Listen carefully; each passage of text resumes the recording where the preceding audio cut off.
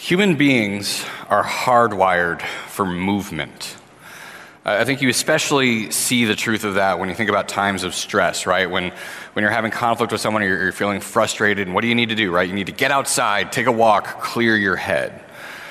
Or when people are feeling beat down by life, you're feeling ground down at work, and you just need to reconnect with what it means to be human for a little bit. What do, right? You put on your hiking boots and you go out to the park and you just get some time moving around in nature, and that reminds you that you're not just a lawyer, you're not just a realtor, that you're a human being living in the fullness of life.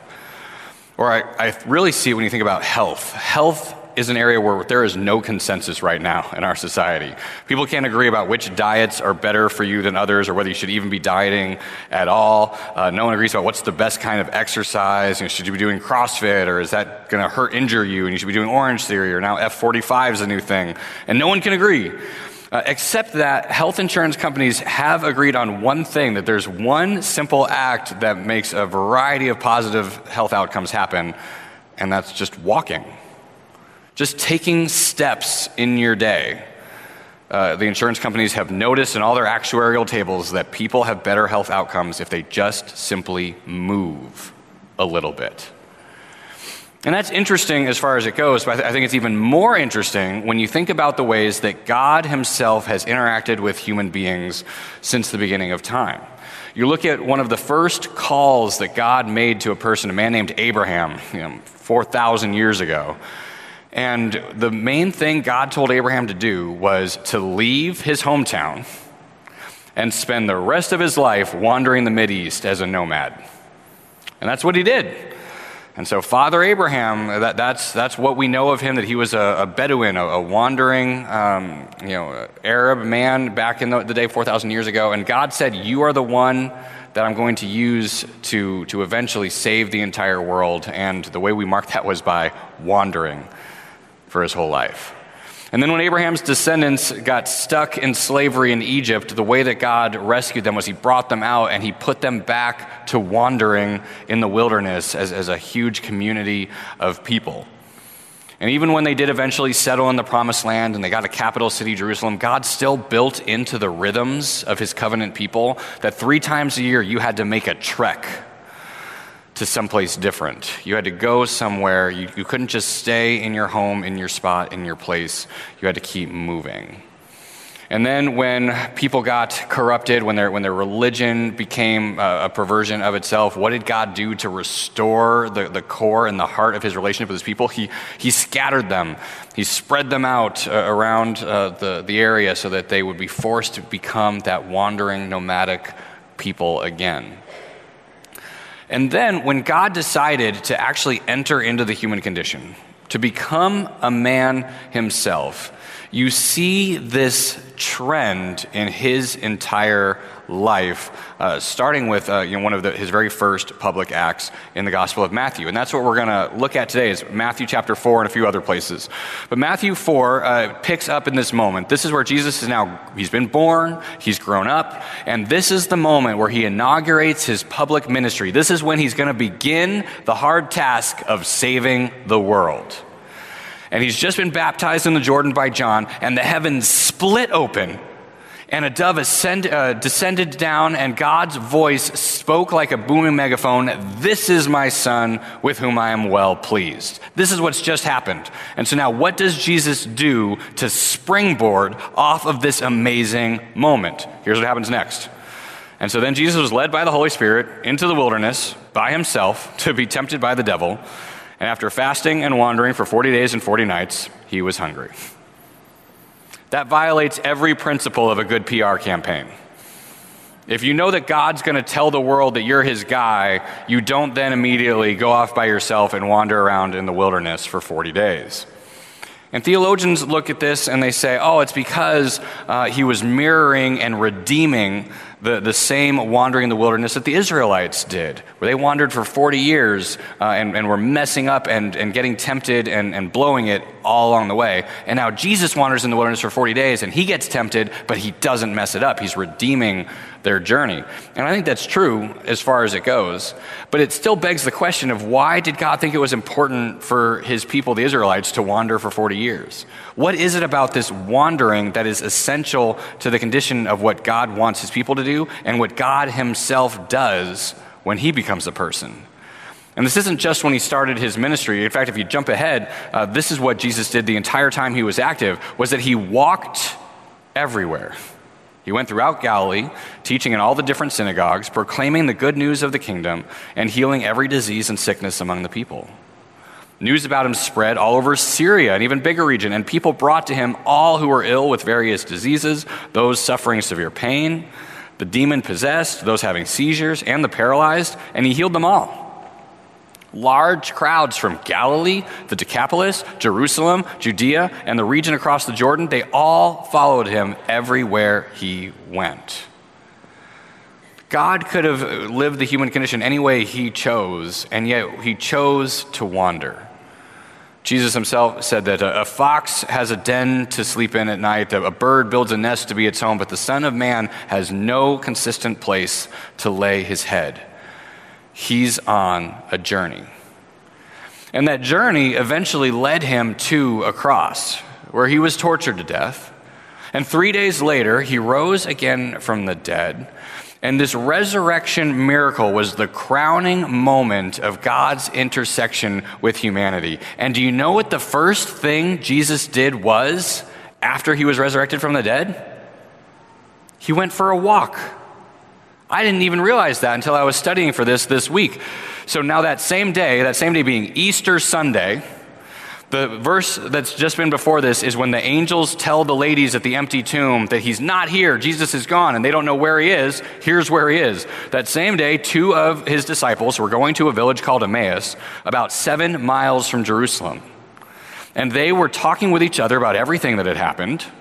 And as they talked and discussed these things with each other, Jesus himself came up and he walked along with them.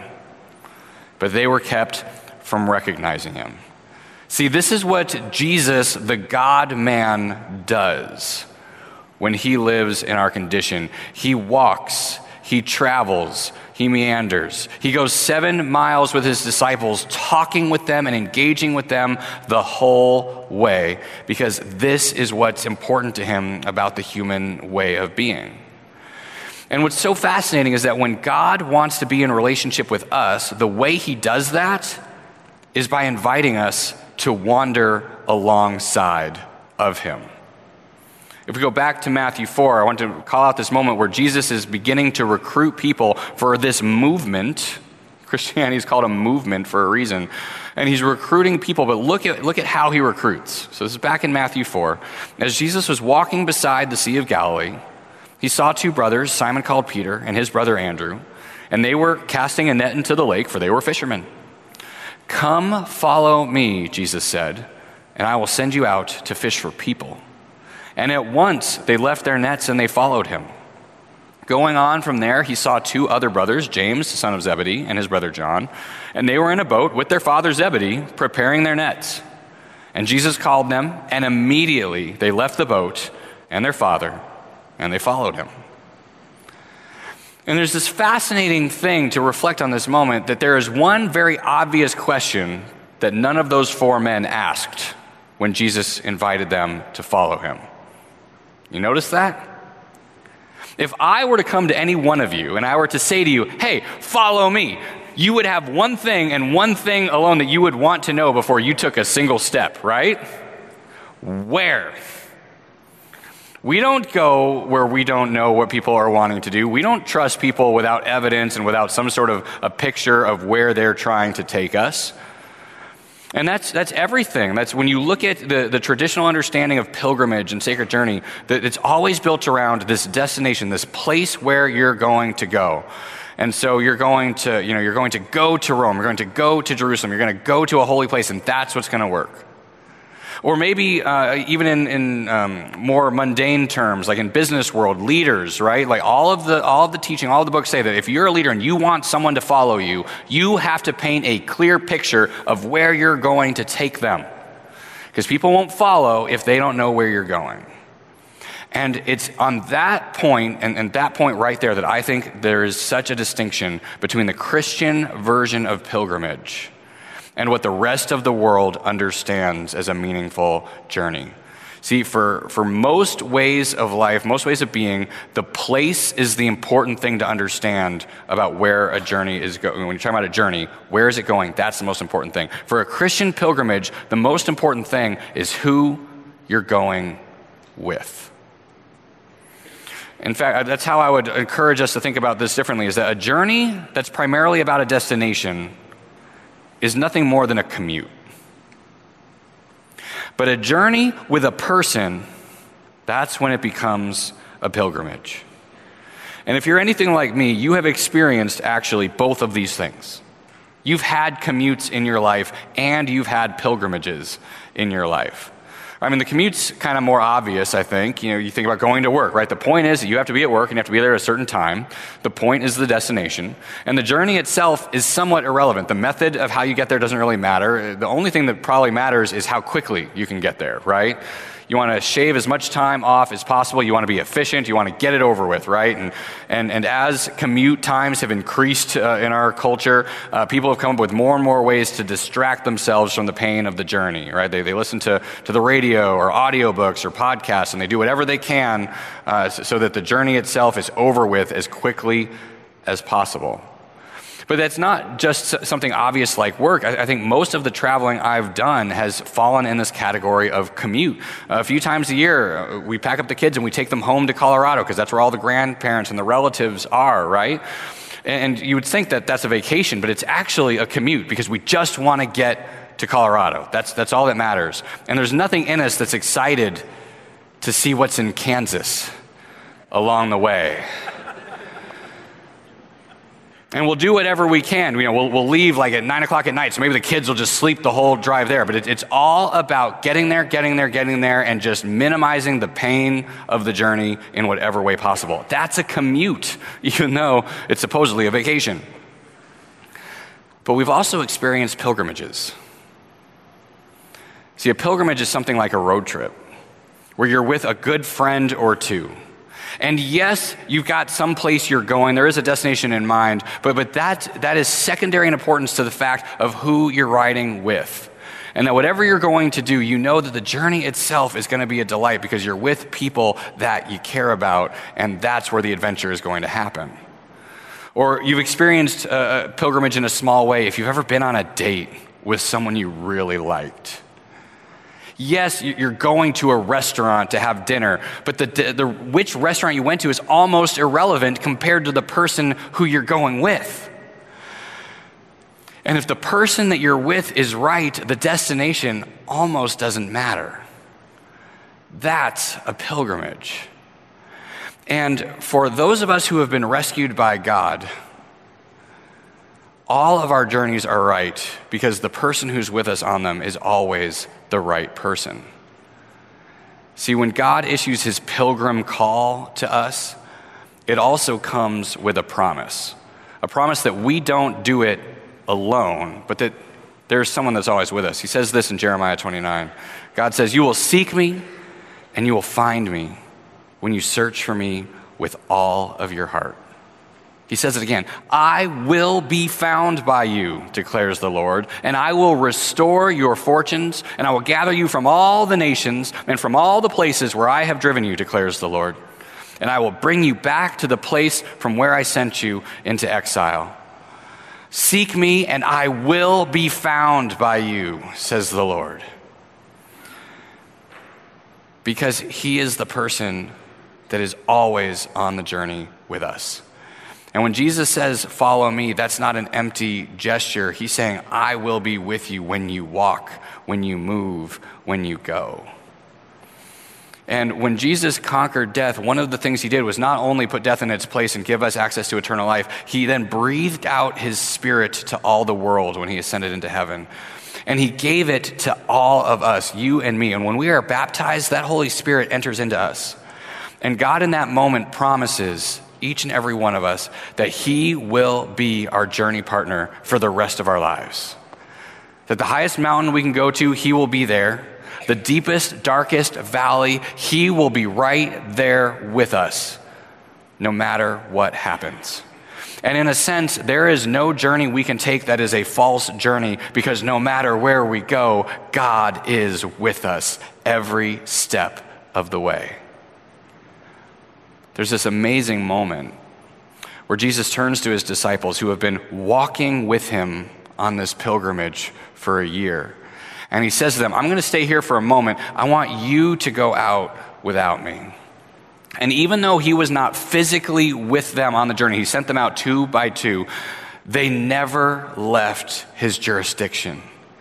Because the kingdom of God was everywhere that Jesus had been. And there was no step they could take that was off of his road, no place that they were that he was not with them in power.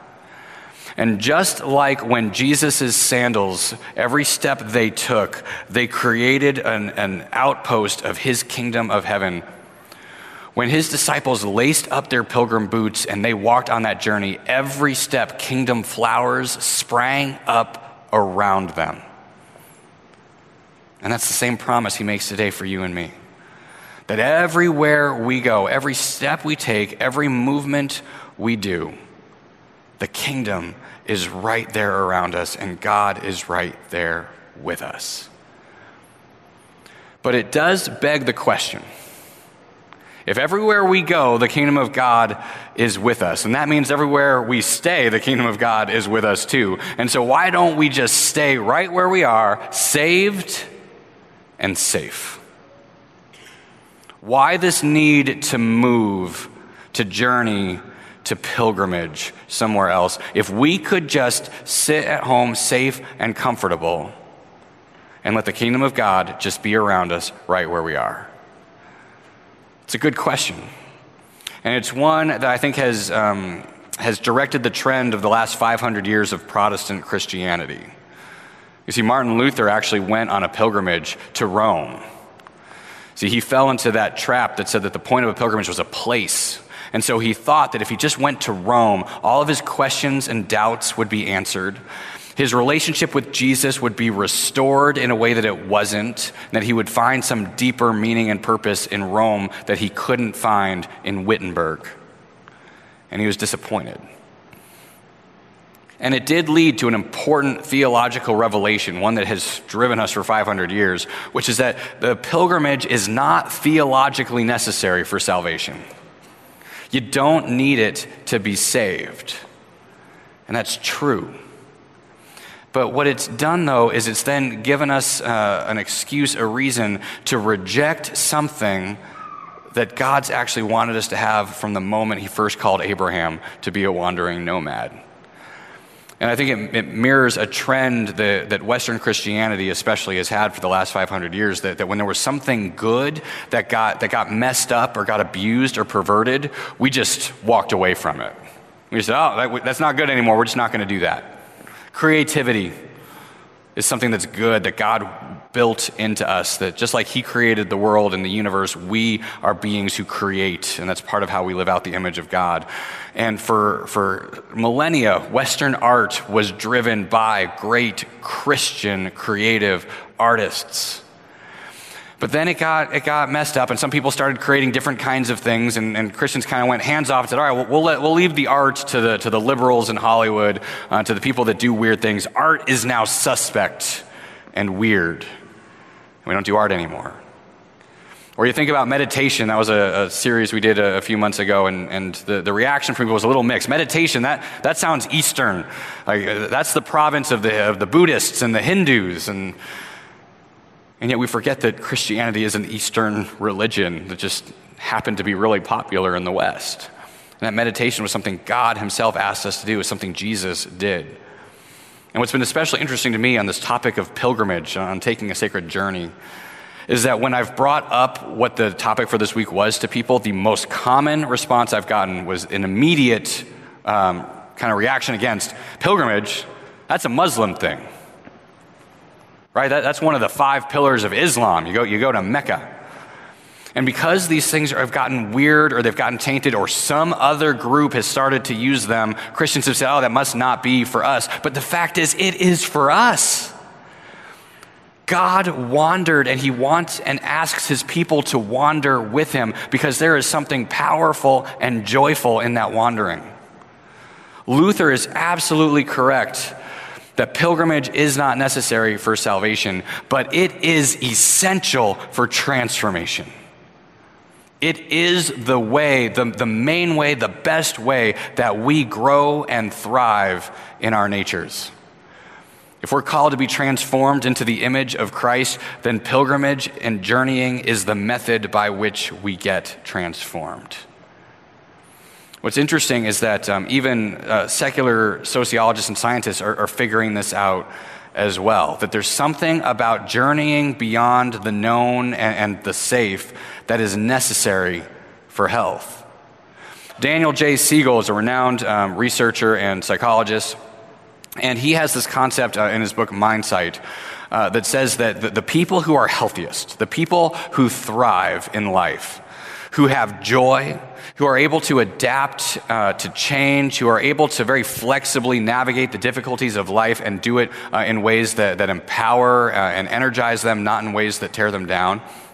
But there's something very specific that they do, that they've learned how to navigate. He calls it the river of integration. He says that as human beings, we're always being pulled to 2 different shores, the shore of chaos or the shore of rigidity. And that the healthy people, the joyful people, the growing people are the ones who have learned how to kind of go and sway and live in this river of integration that's between those 2 banks. And I would say that's not just a psychologically healthy thing, I would say that's a spiritually holy thing. See, I think we get why chaos doesn't work. Chaos is dangerous. Chaos is threatening. Chaos leads to fear and death. But rigidity is no better for us either. See, we build our houses and we pack ourselves away and we make a nice, comfortable, predictable life and we think that's the way to live. But what it ends up happening is that then we can't actually handle the things that life throws at us. And the very rigidity itself, the thing that we thought was comfort and stability, ends up becoming the thing that overwhelms and crushes us. But as Siegel says, and I think as Jesus models, when we move, we by nature, we leave behind the rigid, and when we don't venture so far into chaos, we find the way to navigate this fringe area, this place in between rigidity and chaos. And that's what I think the journey, the pilgrimage that Jesus invites us on, that's what it accomplishes in our lives, is it keeps us on the river of integration. Now, I say that as someone who is not at all an adventurer. I am a very staid person. I don't want to do lots of fun things because I have very simple interests. I like to read and I like to watch movies. And we get a weekend and my wife says, hey, what do you want to do? It's a beautiful day outside. You want to go for a hike? And I'm like, no. I'd like to just sit and read a book, Or there's recently, she said, oh, hey, Doug, we've got a day off together. We could do anything. You want to go check out that new Shed aquarium? Nah, not really. We did go, because ultimately you let the adventurers drive sometimes. But I say that to point this out, that I don't personally feel like I'm an adventurous person. I'm driven to be moving all the time. Like I would actually be sedentary happily as long as I could read a book or watch a movie while I'm doing it. And yet, every time that my life has hit a dead end, every time I've been stuck and trapped in stress and a way that it seemed like there was not a good option, voluntarily initiating this movement, this journey, this idea of a pilgrimage has been the thing that got me unstuck and that brought fullness and purpose into my life each and every time. So I was 22, I dropped out of college, and I felt like a loser. Like the plan for my life had been derailed. I didn't know what I was going to do. I was just working at a restaurant, biding time. And so I decided to join a missionary organization, and I spent a year traveling the country and the world. And every day we stayed at a different host home. We relied on people to let us sleep in their guest rooms and on their couches. And we never slept more than 1 or 2 days in a row in any given place. We'd spend the night somewhere, and then the next morning we'd hop in the van and we'd drive to the next place. And we'd just go, never really knowing what we would do and how we would do it. I was thinking about that this week because of the sermon. My monthly stipend when I did that was $25 a month. And I think back now and I'm like, how did I live? I have no idea how I was able to survive on $25 a month. And yet I did. And in that year, I grew more in my faith and in my maturity than I had grown in the previous 4 years before that, because I got up and I moved and I did something risky and unknown. Or even think about 5 years ago where I'd come to a crossroads in my ministry career. And my wife and I were sitting there, we were stuck. We were at a dead end at our church, and we had to decide, was I truly called to be a pastor and stay in that life, or did I need to just go back to the kind of work I'd been doing, go back into publishing, go find something else to do? And what we did ultimately to resolve that conundrum was we moved to St. Louis. And when we did it, it was a heavy cost. We had a house that we had equity in, and all of the grandparents were there, and all of the siblings were there, and so all of our family and our support system, the babysitting was there. All the friends that we had acquired over the last 10 years were there. And when we came here, we left everything behind. And yet, same thing. By making that choice to move, to journey, we found so much health and growth. Our relationship was forced to grow and change when we weren't just in the same support system we'd been in. And we saw how God provides in ways that we would never have had the opportunity to see if we had just stayed where we were safe and where we were comfortable. See, there's something about being in that river. There's something about being on a journey that forces you to evaluate what things you've acquired and you've accumulated and whether you actually need them or not. It's why it's good to move every few years. Maybe just even pack up your house, just so you can decide what things do we really need to keep and what can go to savers. Because when you're on the journey, you don't have the luxury of just keeping things with you that you don't need. And when you're on a journey, it starts to reveal to yourself who you really are. You actually get to see your weaknesses in ways that you wouldn't have noticed them before, and you also get to develop strengths that you would never have had the opportunity to discover when we are on that journey with God. Because the promise is, so Siegel, he's just noticed that people that live in the flexible place, the fringes between chaos and rigidity, he's just noticed that they tend to be healthier. He doesn't necessarily know why that is, but I know why that is. It's because the journey is the best place to see God's hand in your life in a way that you won't when you're too rigid or when you're just completely lost in the wilderness. We never have to be lost. We have God with us. Charles Foster, a Christian writer and expert on pilgrimages, says this. He says, look, guys, face it. Everything moves. We move too, either willingly or unwillingly. Go willingly, and the business is redemptive and joyful. Go unwillingly, and the stream will dash and drown you. The first words of Jesus to his disciples were, "Follow me." Jesus said some other things too, but as a summary of the four Gospels, "Let's go for a walk together" is not bad. This is the invitation that Jesus makes to each and every one of you.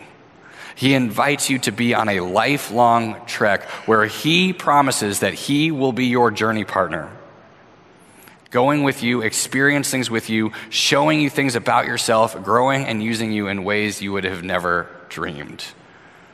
And if we resist that call, then we do resign ourselves to a life of stability, but ultimately stagnation and paralysis. And that's not just a call to individuals, that's a call to the community of believers as well. It's the call to a church. Churches aren't meant to be stagnant and stay in the same place. They're meant to keep moving, keep changing, keep growing, keep doing new things.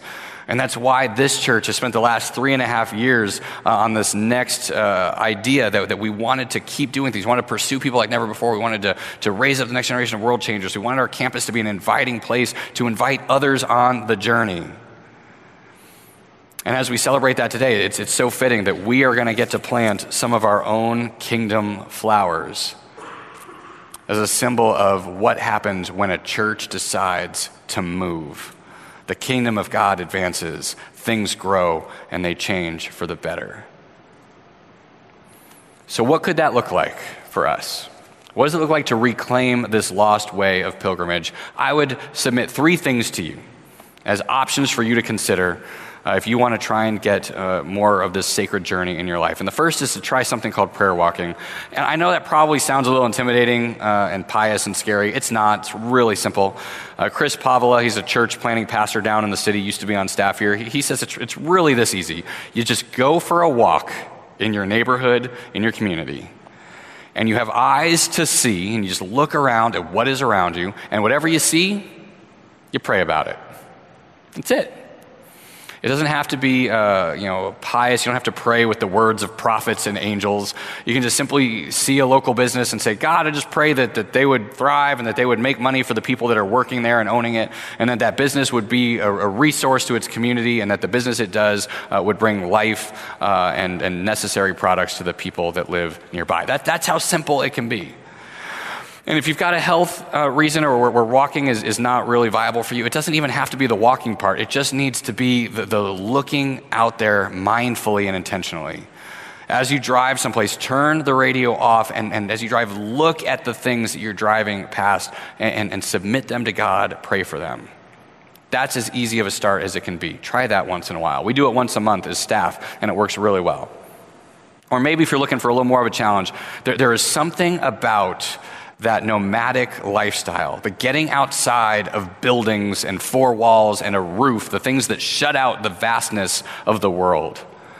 If you can just go somewhere where there's no roof, just the stars overhead, where there's no walls protecting you, just a thin piece of fabric, you'll get glimpses of how God is moving in your life and in the world around you in a way that you wouldn't get if you were safe at home in your bed. And maybe just even start small. Go in your backyard and just do a little backyard camping, whatever it takes to just get out of that safe structure of your home and the life that you've built around yourself. And then maybe, if you're looking for the final step, is maybe just intentionally, willingly, bravely do something unsettling in your life. Right? Work has become a rut and routine. You're not challenged. You're not growing. You've just kind of settled into this rhythm. Maybe that's the call where Jesus is beckoning you to do something radically new and different. Maybe just change up how and who you are at work. Bring some energy into that environment. Or maybe just change that work completely. Find a different job, a different way to be and work and do. Or maybe it's a relationship that you need to just bring in some new life, and it's not enough to just let it coast on the trajectory that it's been on. Maybe you need to actually go on a traditional pilgrimage. Maybe go find the Camino de Santiago de Compostela and go and travel through France and Spain and see what happens. Not because at the end of that journey there's the bones of St. James that are going to do anything for you, but because you know that wherever you walk on that path, Christ is going to be doing something in and through you on the journey. Maybe sign up for a mission trip. That's such a pilgrim thing to do. It doesn't forward your goals or your career. It's just a moment where you invest your money and your time and your energy, and you put yourself out there in a spot and you say, God, use me in a way that you can't predict or expect. And it'll show up something powerful. But one way or another, I promise you this, Jesus is looking at you and he's beckoning you just like he did to the disciples, and he's saying, walk with me. Because he wants to go somewhere special with you. He wants to be with you the whole way. And that's a call that he would love for you to say yes to in your life, one way or another. Amen. Would you pray with me? Lord God, you designed us to be people of movement. And over again, you've reinforced that your people will be the wanderers, the nomads, the misfits on this planet. And Lord, when we when we settle down, when we lock ourselves away, we lose a piece of the joy that you would have for us. We forget the journey that you, in fact, used to grow us, to transform us, to help us live in joy and harmony in that stream between chaos and rigidity. So Lord, right here, right now, have your Holy Spirit in each and every one of us. Spur us on to a next step, whatever that might be. Help us to trust that wherever we go, it doesn't matter, because wherever we go, you are with us. Amen.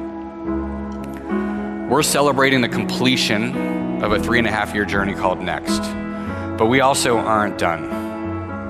Just because one journey ends, all that means is that the next one begins. And we as a community of faith want to be a place that willingly, bravely takes whatever next step God would put before us. And so I invite you to sing this next song with me and to truly claim it as a call that God is putting on the hearts of the people in this church, in this place.